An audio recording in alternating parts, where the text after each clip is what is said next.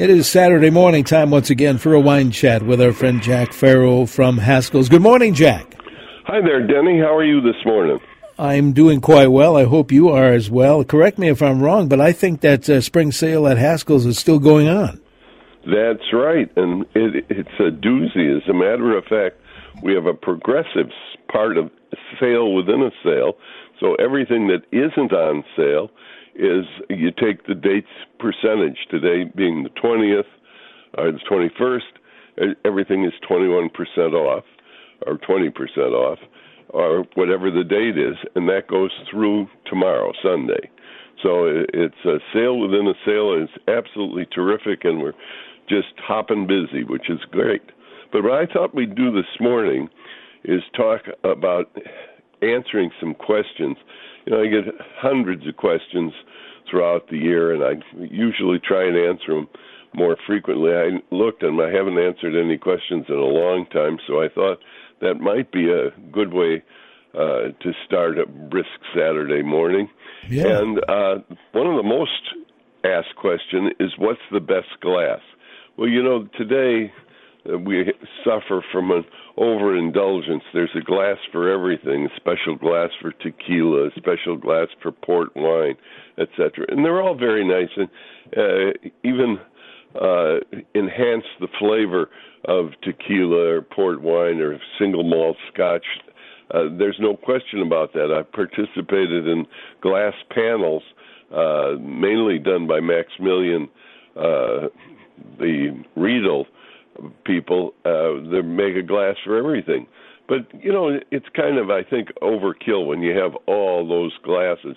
A really good all-purpose glass, in my opinion, is a 12-ounce bowl on a little stem, a short stem. The short stem is good because you can get it into the dishwasher, and sometimes those big, beautiful glasses that we have for fine old wines, which really do enhance the flavor of the wine, are tough to wash, they're delicate, they're expensive. When you break one, you feel like you might just well have bought another $100 bottle of wine and when you break one of those big glasses. But a small one, like I said, that holds around 12 ounces is about perfect. And you only fill it with about 4 ounces of wine, so there's plenty of space in there for the air. A lot of people opt for bigger ones, say maybe 16 to 18 ounce bowl. But I think 12-ounce bowl is nice because it's very manageable, and it serves a wide variety of wines. You can use it for white, red, for Burgundy, for Bordeaux, for Cabernet, Zinfandel, etc. So if you stick with that, I don't think you can go wrong. Where is the best place in the world for values in wines today? Well, I'd say that's probably Spain. You know, Spain has always been a huge producer of wine, etc., but they produced a lot of Blanc, or very common, not so hot wine.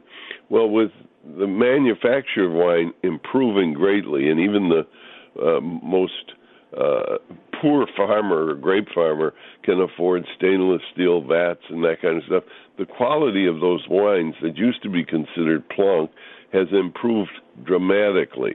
And then also there's wines coming from Eastern Europe that are, where you can get Georgian, Bulgarian, and those kind of wines.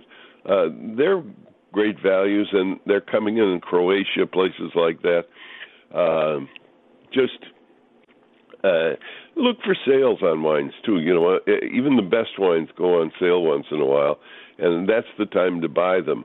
And then another question is, we're having a large gathering. What kind of wine shall I have? Well, usually with a big gathering, I suggest first and foremost, you let cost be your guide. You don't want to break the bank. You want something modestly priced, but you want it good. Chile often fills the bill there.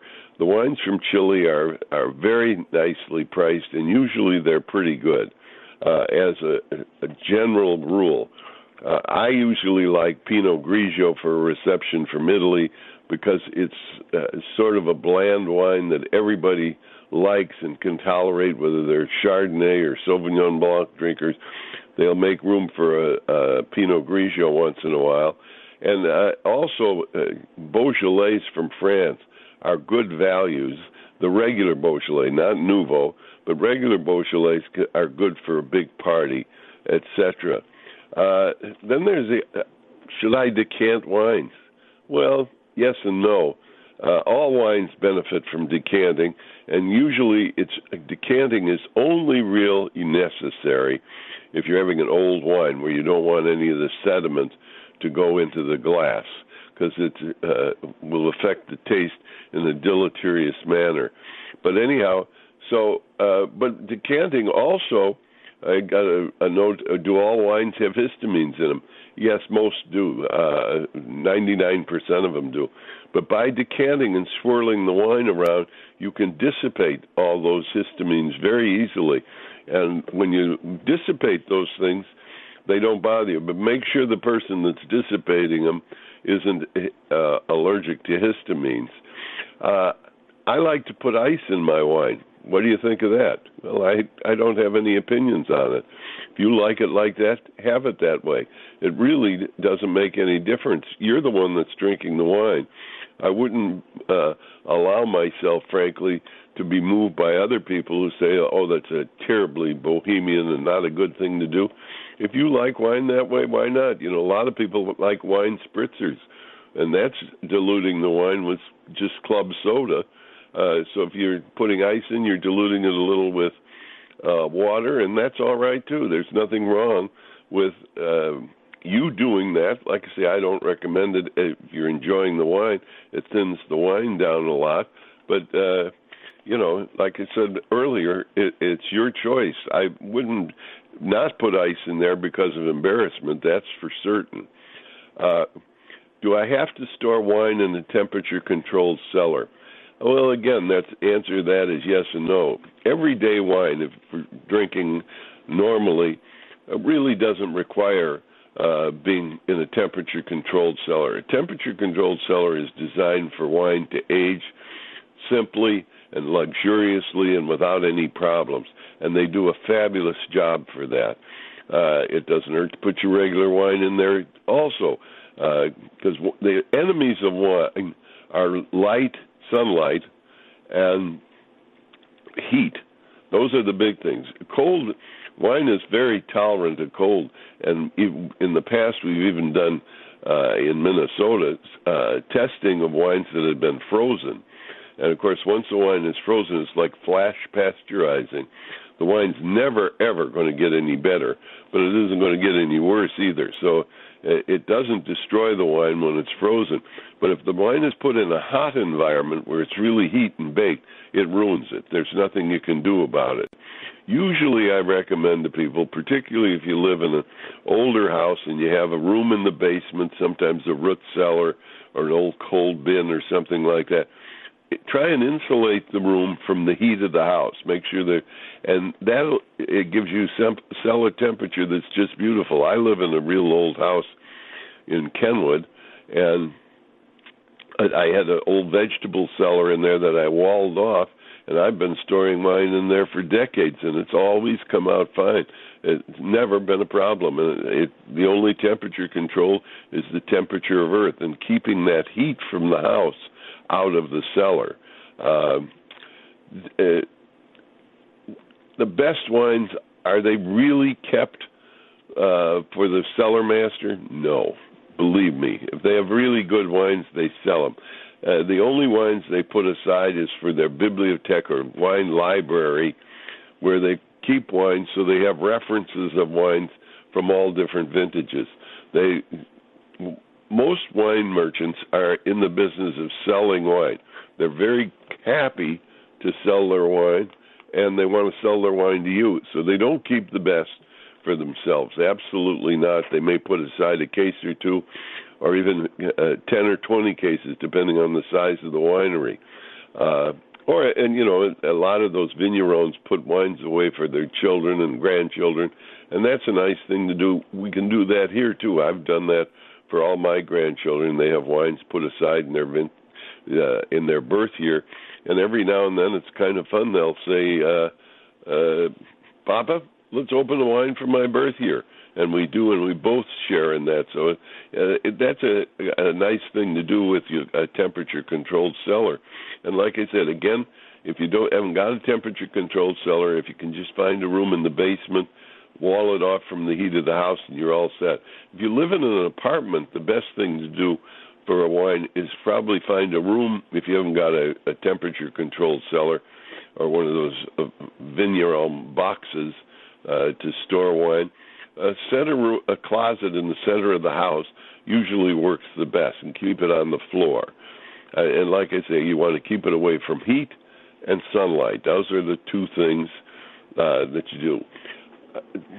I always hear, this is one of my favorite, I've had a bottle of wine at a restaurant in Prague, and the wine was so good. I've never tasted wine like that before in my entire life. Can you get it here? Well, no, it's somebody's wine, but I submit you are taking in the environment and the atmosphere and everything else. And that same wine in the harsh fluorescent light of your kitchen with your significant other in a bad mood isn't going to taste as romantic as it would if you're in the city of Prague. So that has a lot to do with it. We talked about histamines. What about sulfites? Well, sulfites are another thing with wine. All wines have sulfites in them. It's just the way they purify the tanks and everything else. The sulfites end up in every kind of wine. And again, you can dissipate it by decanting and just watch what you do with sulfites. Incidentally, older wines, any wine that's over 8 or 9 years old has no sulfites in it anymore. They've all been dissipated. And those sulfites can give you headaches. But another one said, European wine is different than American. I said, why? Well, she said, I get a terrible headache when I'm drinking wine at home here, but if I'm in Europe, I don't. Well, I submit you're on vacation, you're having a good time, life is easy and joyful, and it's a whole different thing. You don't feel any moral obligation about having too much to drink. It's just easy. So the wine is exactly the same. They don't treat the wine any differently there than they do here. Well, that's a few of the questions. I barely got into the pile, but probably enough for one morning to answer those questions. You can stop at any Haskell store, and the folks there love to talk about wine, and they'll help you and answer your questions. Absolutely, and we've got a bunch of locations, too. Indeed. The folks at Haskell's love to talk about wine. They love to help you pick a wine that's going to make your meal. They can't prepare the meal, but they can make sure it's a big success with the right pairing of wine to go with your food. And best of all, they'll help you pick a wine that doesn't cost very much. And we are in the third week of our spring sale, and it's a Lulu, so come on in. You'll save big dollars on wine at all the Haskell stores. There's one in Bloomington, Excelsior. There's one down in Faribault, right off of 35. Maple Grove Super Cellar is not to be missed. In downtown Minneapolis, there's free parking on Saturday and Sunday. There's a Haskell's at Ridgedale, Plymouth, St. Paul's Highland Village, Stillwater, White Bear Lake, and Woodbury, too. And if you can't come into Haskell's, go to Haskells.com. And don't forget, we do deliver. Very good, Jack. Let's do this again next week. Denny, I'm going to look forward to that. Thank you, Jack. Jack Farrell from Haskell's.